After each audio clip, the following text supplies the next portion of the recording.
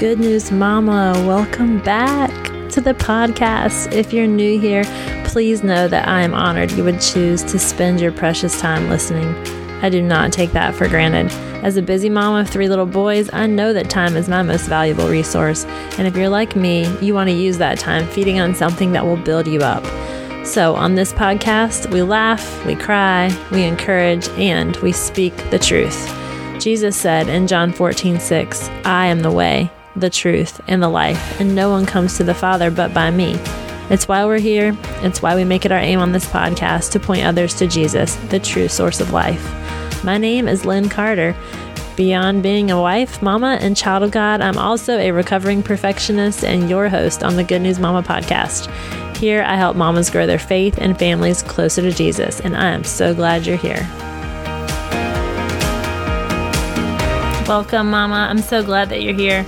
Part of what God's put in my heart this year to do with the Good News Mama podcast is to literally share with you the good news. I know that as a busy mom, sitting down to read the Word is not always the easiest thing. Yes, I block out time. Yes, things happen. But I thought, how awesome would it be just to be able to put in your earphones or your earbuds and be able to listen to God's Word while you're washing the dishes and hearing from a friend as you're doing it. So let's start with a prayer. God, thank you for your word. Thank you that it is truth. It is powerful. It has authority over every living thing on this earth. God, it is your word breathed into us, breathing life into us. And God, I pray that you'd open our eyes as these words are read. I pray that your spirit would work. I pray that the mama listening to this would pause and stop and pray as she sees fit, as your spirit leads, and just change hearts and lives through the power of your spoken word, through the power of your written word. And I lift it up to you in Jesus' name. Amen. The book of Colossians is a New Testament book written by Paul. It was written between 60 and 62 AD, and it was written in prison when Paul was in prison in Rome to the church at Colossae. Paul addresses false teachings of the gospel of Christ in this letter. He talks about the sufficiency of Christ and Christian living, and he even addresses the false teachings that went as far to assert Jesus was a wise teacher, even a higher deity, but not actually God himself. Colossians chapter 1. Paul, an apostle of Christ Jesus, by the will of God, and Timothy, our brother, to God's holy people in Colossae, the faithful brothers and sisters in Christ. Grace and peace to you from God our Father. We always thank God, the Father of our Lord Jesus Christ, when we pray for you, because we have heard of your faith in Christ Jesus and of the love you have for all God's people, the faith and love that spring from the hope stored up for you in heaven, and about which you have already heard in the true message of the gospel that has come to you. In the same way, the gospel is bearing fruit and growing throughout the whole world, just as it has been doing among you since the day you heard it and truly understood God's grace. You learned it from Epaphras, our dear fellow servant, who is a faithful minister of Christ on our behalf, and who also told us of your love in the Spirit. For this reason, since the day we heard about you, we have not stopped praying for you. We continually ask God to fill you with the knowledge of his will through all the wisdom and understanding that the Spirit gives, so that you may live a life worthy of the Lord and please him in every way, bearing fruit in every good work, growing in the knowledge of God, being strengthened with all power according to his glorious might, so that you may have a great endurance and patience, and giving joyful thanks to the Father, who has qualified you to share in the inheritance of his holy people in the kingdom of light. For he has rescued us from the dominion of darkness and brought us into the kingdom of the Son he loves, in whom we have redemption, the forgiveness of sins. The Son is the image of the invisible God, the firstborn over all creation. For in him all things were created, things in heaven and on earth, visible and invisible, whether thrones or powers or rulers or authorities, all things have been created through him and for him. He is before all things, and in him all things hold together.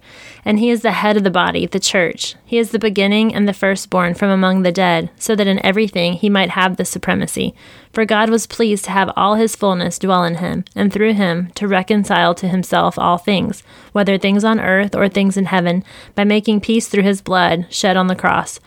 Once you were alienated from God and were enemies in your minds because of your evil behavior. But now he has reconciled you by Christ's physical body through death to present you holy in his sight, without blemish and free from accusation, if you continue in your faith, established and firm, and do not move from the hope held out in the gospel. This is the gospel that you heard, and that has been proclaimed to every creature under heaven, and of which I, Paul, have become a servant. Now I rejoice in what I am suffering for you, and I fill up in my flesh what is still lacking in regard to Christ's afflictions for the sake of his body, which is the church. I have become its servant by the commission God gave me to present to you the word of God in its fullness, the mystery that has been kept hidden for ages and generations, but is now disclosed to the Lord's people. To them God has chosen to make known among the Gentiles the glorious riches of this mystery, which is Christ in you, the hope of glory. He is the one we proclaim, admonishing and teaching everyone with all wisdom, so that we may present everyone fully mature in Christ. To this end I strenuously contend with all the energy Christ so powerfully works in me. Chapter 2. I want you to know how hard I am contending for you and for those at Laodicea, and for all who have not met me personally. My goal is that they may be encouraged in heart and united in love, so that they may have the full riches of complete understanding, in order that they may know the mystery of God, namely Christ, in whom are hidden all the treasures of wisdom and knowledge. I tell you this so that no one may deceive you by fine-sounding arguments, for though I am absent from you in body, I am present with you in spirit, and delight to see how disciplined you are, and how firm your faith in Christ is. So then, just as you received Christ Jesus as Lord, continue to live your lives in him, rooted and built up in him, strengthened in the faith as you were taught, and overflowing with thankfulness. See to it that no one takes you captive through hollow and deceptive philosophy, which depends on human tradition and the elemental spiritual forces of this world, rather than on Christ. For in Christ all the fullness of the deity lives in bodily form, and in Christ you have been brought to fullness. He is the head over every power and authority. In him you were also circumcised with a circumcision not performed by human hands. Your whole self, ruled by the flesh, was put off when you were circumcised by Christ, having been buried with him in baptism, in which you were also raised with him through your faith in the working of God, who raised him from the dead. When you were dead in your sins and in the uncircumcision of your flesh, God made you alive with Christ. He forgave us all our sins, having canceled the charge of our legal indebtedness, which stood against us and condemned us. He has taken it away, nailing it to the cross. And having disarmed the powers and authorities, he made a public spectacle of them, triumphing over them by the cross. Therefore, do not let anyone judge you by what you eat or drink, or with regard to a religious festival, a new moon celebration, or a Sabbath day. These are a shadow of the things that were to come. The reality, however, is found in Christ. Do not let anyone who delights in false humility and the worship of angels disqualify you. Such a person also goes into great detail about what they have seen. They are puffed up with idle notions by their unspiritual mind. They have lost connection with the head, from whom the whole body, supported and held together by its ligaments and sinews, grows as God causes it to grow. Since you died with Christ to the elemental spiritual forces of this world, why, as though you still belong to the world, do you submit to its rules? Do not handle, do not taste, do not touch. These rules, which have to do with things that are all destined to perish with use, are based on merely human commands and teachings. Such regulations indeed have an appearance of wisdom, with their self-imposed worship, their false humility, and their harsh treatment of the body, but they lack any value in restraining sensual indulgence. Chapter 3. Since then you have been raised with Christ, set your hearts on things above, where Christ is, seated at the right hand of God. Set your minds on things above, not on earthly things. For you died, and your life is now hidden with Christ in God. When Christ, who is your life, appears, then you also will appear with him in glory. Put to death, therefore, whatever belongs to your earthly nature, sexual immorality, impurity, lust, evil desires, and greed, which is idolatry. Because of these, the wrath of God is coming. You used to walk in these ways, in the life you once lived, but now you must also rid yourselves of all such things as these: anger, rage, malice, slander, and filthy language from your lips. Do not lie to each other, since you have taken off your old self with its practices, and have put on the new self, which is being renewed in knowledge and the image of its Creator. Here there is no Gentile or Jew, circumcised or uncircumcised, barbarian, Scythian, slave or free, but Christ is all and is in all. Therefore, as God's chosen people, holy and dearly loved, clothe yourselves with compassion, kindness, humility, gentleness, and patience. Bear with each other and forgive one another if any of you has a grievance against someone. Forgive as the Lord forgave you, and over all these virtues put on love, which binds them all together in perfect unity. Let the peace of Christ rule in your hearts, since as members of one body you are called to peace, and be thankful. Let the message of Christ dwell among you richly as you teach and admonish one another with all wisdom through psalms, hymns, and songs from the Spirit, singing to God with gratitude in your hearts. And whatever you do, whether in word or deed, do it all in the name of the Lord Jesus, giving thanks to God the Father through him. Wives, submit yourselves to your husbands as is fitting in the Lord. Husbands, love your wives and do not be harsh with them. Children, obey your parents in everything, for this pleases the Lord.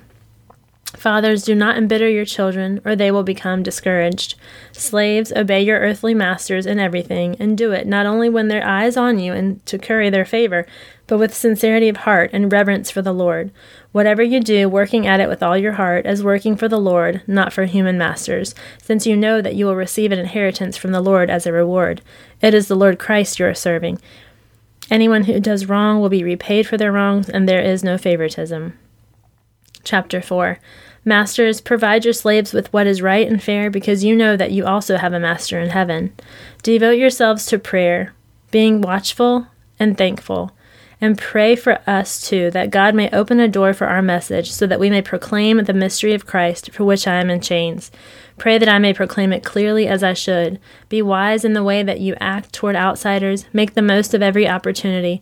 Let your conversation be always full of grace, seasoned with salt, so that you may know how to answer everyone.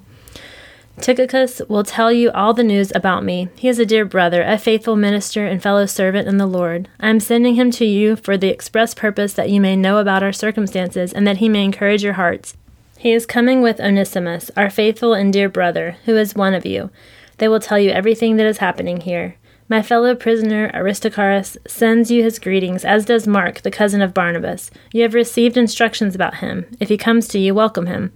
Jesus, who is called Justice, also sends greetings. These are the only Jews among my co-workers for the kingdom of God, and they have proved a comfort to me. Epaphras, who is one of you and a servant of Christ Jesus, sends greetings. He is always wrestling in prayer for you, that you may stand firm in all the will of God, mature and fully assured. I vouch for him that he is working hard for you and for those at Laodicea and Hierapolis. Our dear friend Luke, the doctor, and Demas send greetings. Give my greetings to the brothers and sisters at Laodicea and to Nympha and the church in her house.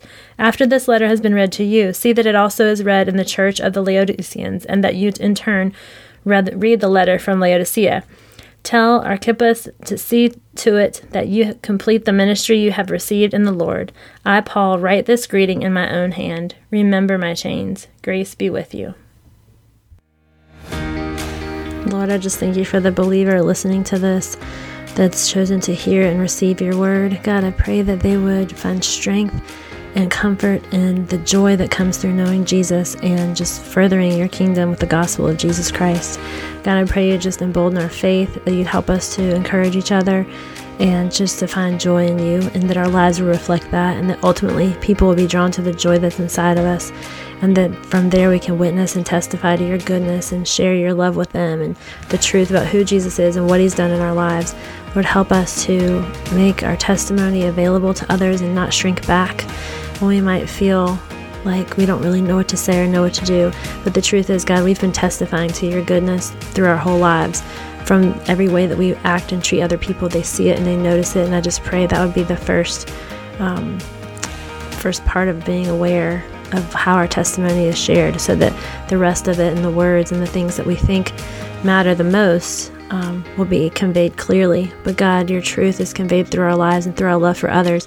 And your word even says that others will know that we are your disciples by our love. And so I just pray for the believer right now and ask that this truth would go forth and advance your kingdom. In Jesus' name we pray. Amen.